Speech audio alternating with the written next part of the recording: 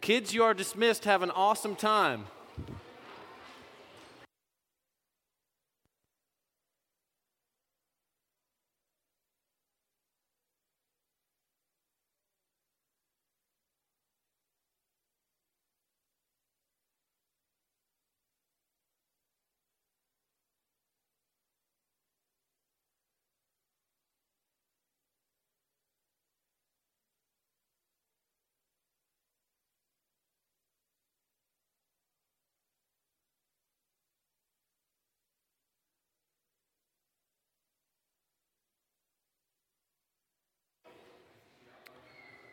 Man, this place emptied out. Wow. This is awesome. So glad. Hey, for those of you I haven't met, my name is Dallas, one of the leaders here. I'd love to get to know you a little bit better if I haven't met you here tonight. So come introduce yourself and I'll get to know you, that sort of thing. We are starting a brand new series. So if this is your first time with us, you picked a good night to come. We're starting a brand new series called Hard Questions. And I'm sorry we couldn't come up with like a more elaborate kind of name. We just called it Hard Questions. But we're going to look at some of the maybe most difficult questions of the faith. We're going to talk about, is the Bible in the 21st century really reliable today? We're going to talk about how do I talk about my faith with other people, right? That can seem kind of awkward and difficult at times. So we're going to talk about that in this series. Tonight, we're going to talk about something really difficult. And I've actually only talked about this one other time in all of my speaking days. We're going to talk about money. What does Jesus want us to do in regards to money? We're going to talk about that here tonight. And on one hand, I really hate to talk about it because it can seem very self-serving in a way for me. Let's just be honest. If you give to Grace Meadows Church, I benefit. The more you give, the more likely I get paid to do what I do, right?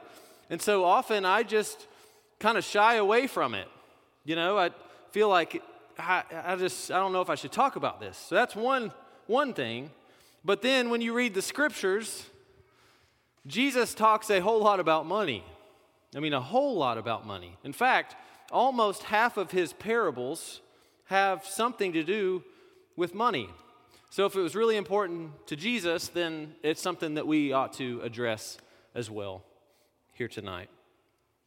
Now, what's interesting is that aside from a demonstration about paying taxes, Jesus never does actually ask for any money. And I think it's extremely important because Jesus likes to make the main thing, right? So as important as money is simply a means to another end. Money doesn't work well when it is just its own end. Money works best when it is not an end, but a means to an end. See, Jesus is after something so much bigger than our money. He's after our hearts. He wants our hearts. And then when he has our hearts, then that's where everything else flows from, including what we do with our money. And so if money becomes an end, or money becomes a means to an end that is not greater than itself, Jesus often calls it out, right? How many parables do we see where Jesus calls it out? And this is true in any relationship, though, right? If you see a family, a friend, or something, and they're making too big of a deal, they're getting something out of context and it's affecting their heart, then we as friends, as family members, we want to call those things out. And Morgan, my wife, has been so good at this. If stuff starts to get out of control, she calls it out big time. And I have a bad habit around Christmas time of making purchases that really just aren't necessary. Throughout the year, it's so funny because it's like Jekyll and Hyde when it comes to Christmas. Because like January to October, I just don't spend money. I got these jeans for Christmas, and I probably won't get another pair until you see holes all the way down it. That's just how I'm wired. I'm not saying it's really necessarily a good thing. I just don't like to spend money. But when it comes to Christmas time, the flip is just switched, right? It's just like, all right, now let's go into Target, and the girls don't have a rainbow pillow yet. Maybe they could use that. Sure, let's wrap that thing up. And I bring it home and I say, Morgan, look what I got. I got the girl something for Christmas, in her head every time it's just, no. Here we go, right? Because she's so focused on not wanting stuff to really get out of context, out of whack, because she knows that will affect our hearts. I wouldn't be surprised, honestly, one day if I just came home and there was like a pile of like toys just sitting there and ashes and burned up and all that stuff, because she'd be like, man, these things got, too close to their heart, so I was done with it. And that's such a good thing. And I think that, honestly, this is the approach that Jesus takes when it comes to finances. If you have your Bible, we'll look at Luke chapter 16, and we'll be in, I think, 9 through 15 here today. And as you're turning there, what gives money meaning is that it is a means to something else beyond itself, to a greater end, right? So it's not just a means to something else, it's a means to something else that's greater than itself. So the question here tonight, as you're turning to Luke 16, is what is that end for you? If that end is more things that are temporary, more things that don't go well beyond money, then we've settled for a pretty narrow, short-lived end. But if that end goes beyond just us, then it begins to have true meaning and a longer lasting impact. Let's read in verse 9. Jesus says, I tell you, use worldly wealth to gain friends for yourselves, so that when it's gone, you will be welcomed into eternal dwellings. Now, by the way, have you ever noticed how much Jesus talks about friends? I just find that so interesting. When did we stop just being so excited about making friends? I mean, my girls come home every now and then. They'll be like, Daddy, I made a new friend today. And I'll be like, oh, cool, what's their name? And they'll say, I don't know, but it's a new friend, and I'm excited about it, right? When did we stop doing that? But Jesus talks about making friends. Anyway, that's not really the point. But I just find it so interesting. And Jesus is saying here, he's saying you can leverage temporary resources to acquire something much better than money itself. What a gracious invitation it is that we can use temporary resources and sort of bank them into eternity. I mean, isn't that a cool thought? Now, what is eternal dwellings? It is using temporary resources for eternal impact in the kingdom of God. Again, this is a means to an end bigger than itself. So if you have a nice home, that's a great thing. But how can we use that? How can we leverage that for eternal dwellings, for the kingdom of God? How can we use our resources at lunch? How can we say, hey, everybody's got to eat. So how can we say, hey, there's somebody I know who is going through something right now. Let me invite them to lunch. Let me grab their lunch.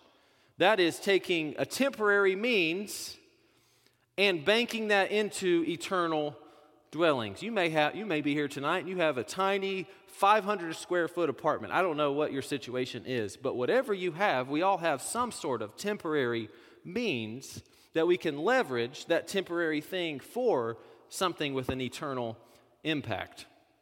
We played this game the other night, which kind of ended up being a train wreck, but the intention was good behind it. We were at the dinner table, and I was trying to teach the girls about this concept of taking something temporary and making it something more long-lasting. So I would give two scenarios. I'd say something like, all right, you've just been given $100,000, girls. Lucky you. Congratulations.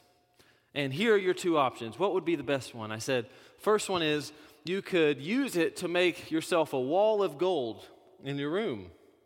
Or the second option is you could build a pool. Which one could you use? And both of them, the golden wall, the golden wall. I'm like, no, girls, you could do the pool. Why? Because you could invite people over and you could have conversations and you could have relationships and you could, maybe even have an opportunity in some of those conversations to tell them about Jesus. Out of these two options, that would be the best one there, right? Because then you can actually use that temporary resource for something that goes well beyond just that temporary resource.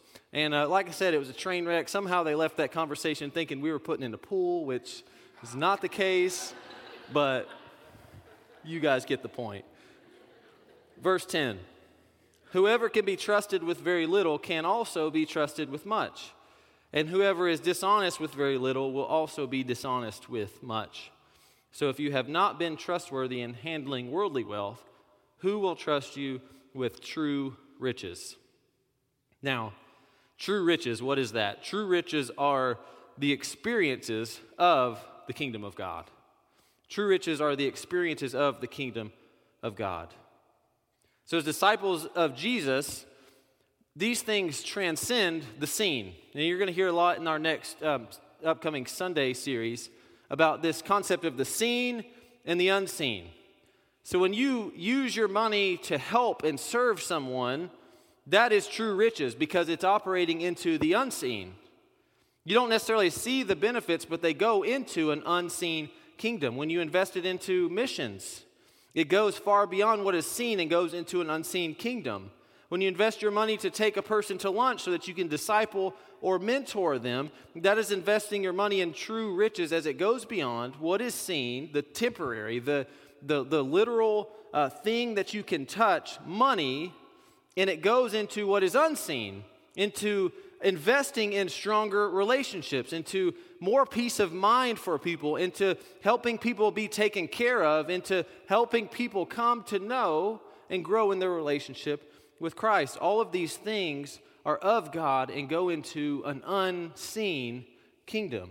These temporary means are banked into an unseen kingdom. Verse 12. And if you have not been trustworthy with someone else's property, who will give you property of your own? No one can serve two masters. Either you will hate the one and love the other, or you will be devoted to the one and despise the other. You cannot serve both God and money. The Pharisees who loved money heard all of this and were sneering at Jesus. I just love that word, sneering. I mean, can you just even imagine, what does that even look like to sneer? Somebody give me a good sneer real quick.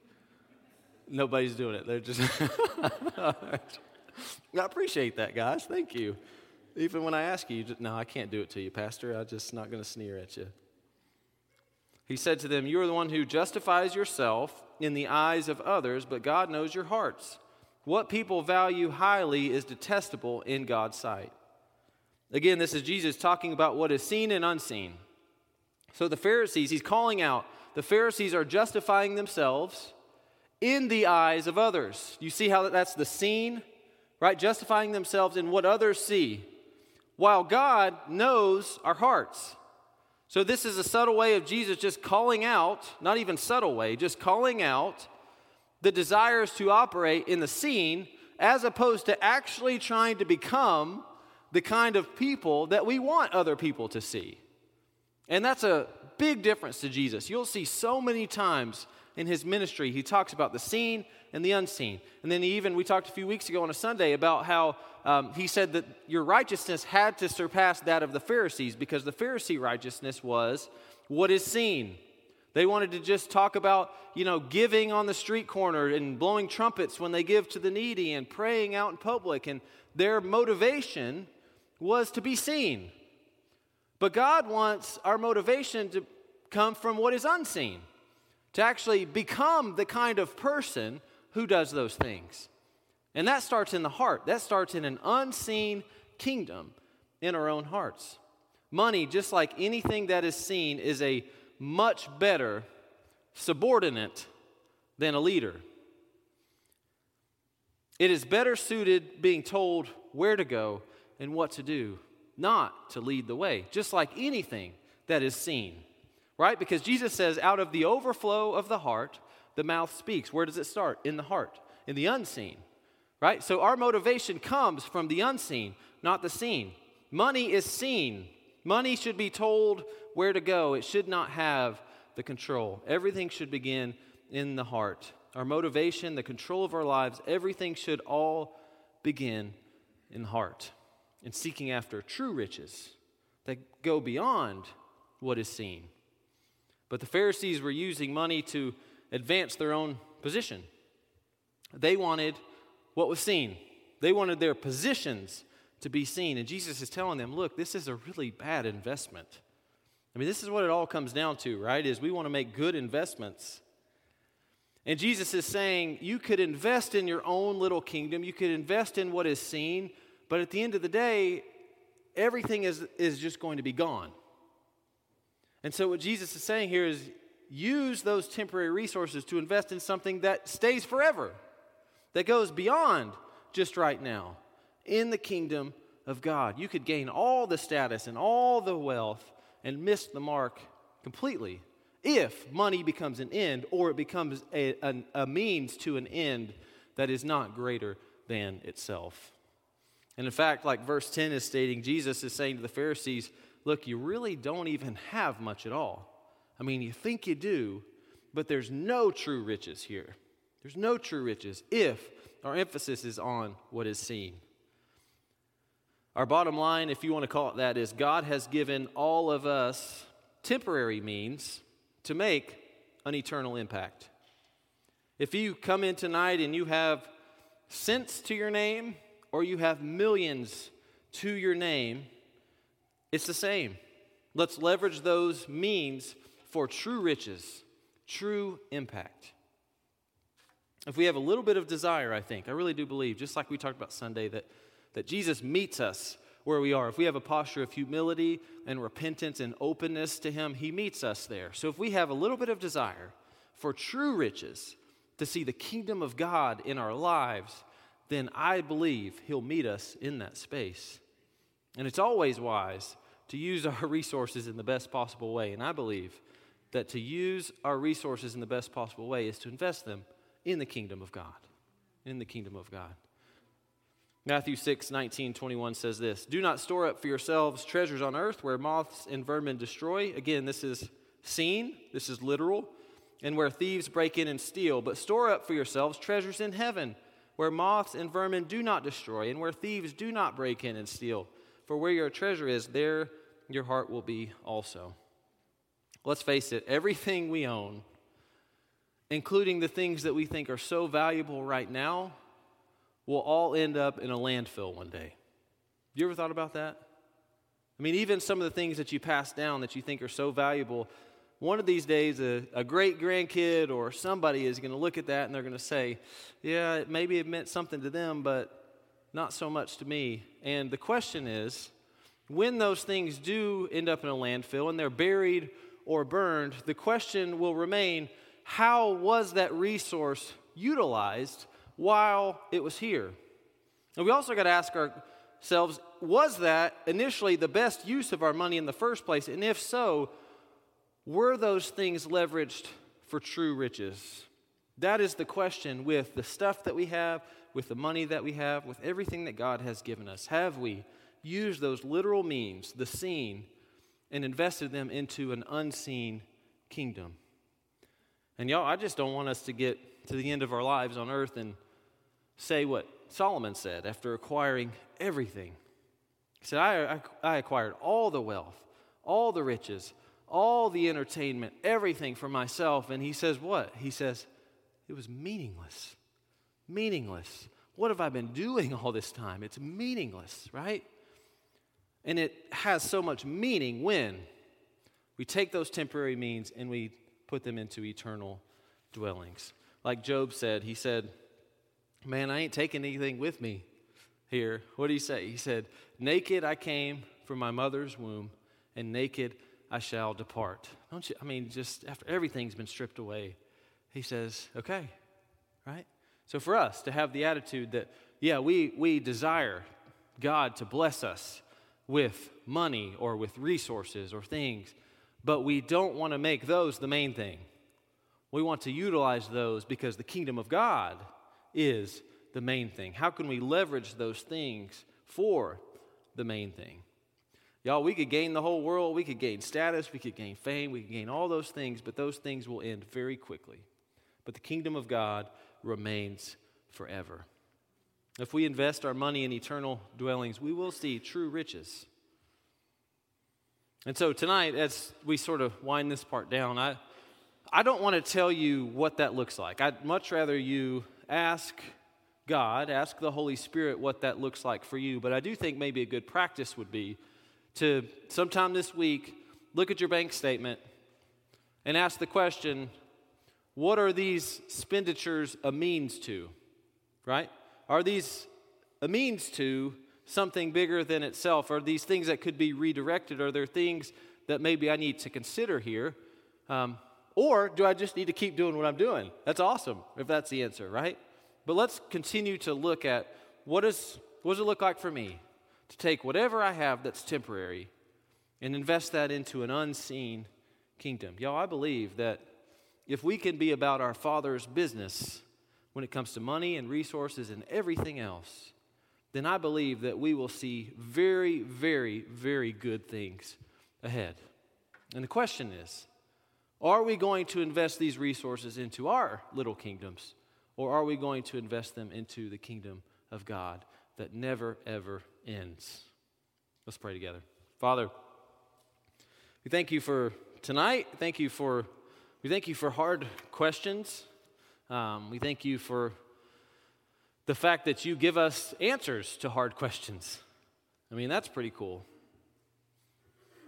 I feel like you just continue to teach us through your word. I mean, sometimes we will read things 1, 2, 3, 4 times, and, by that 4th or 5th time, we start to see things maybe a little bit differently. And so thank you for that here this week for me. And Father, I pray that you will just help us to take those next steps. I mean, we don't want to be like the one who had the soil just fall on rocky, the seed fall on rocky soil. We want actually this to penetrate in the ground, grow roots, and develop very, very good fruit. And so, Father, help us to do that. Holy Spirit, we need you to draw us to you. And God, we need you. I mean, that is grace, right? We can't do this on our own. We need you to help us. And so, Father, guide us. Holy Spirit, come invade our hearts. Help us to be reminded of the truth of your word and how strong it is. And Father, I pray that you'll make us a people of the unseen. I pray that you'll make us a people who don't just, want to pray in public, but want to pray in private, that don't want to just focus on literal means, but actually want to invest in the kingdom of God. Help us to be a people of the unseen, that really start to invest these things into something so much bigger. Father, if there are areas of our lives that we're just missing it, I pray that you'll reveal those things to us. If there are things that we're doing well, I pray that you'll encourage our hearts and help us to know that that in itself is also just a grace from you. And Father, above all, make us a people of praise of your name. We love you a lot. In Jesus' name, amen.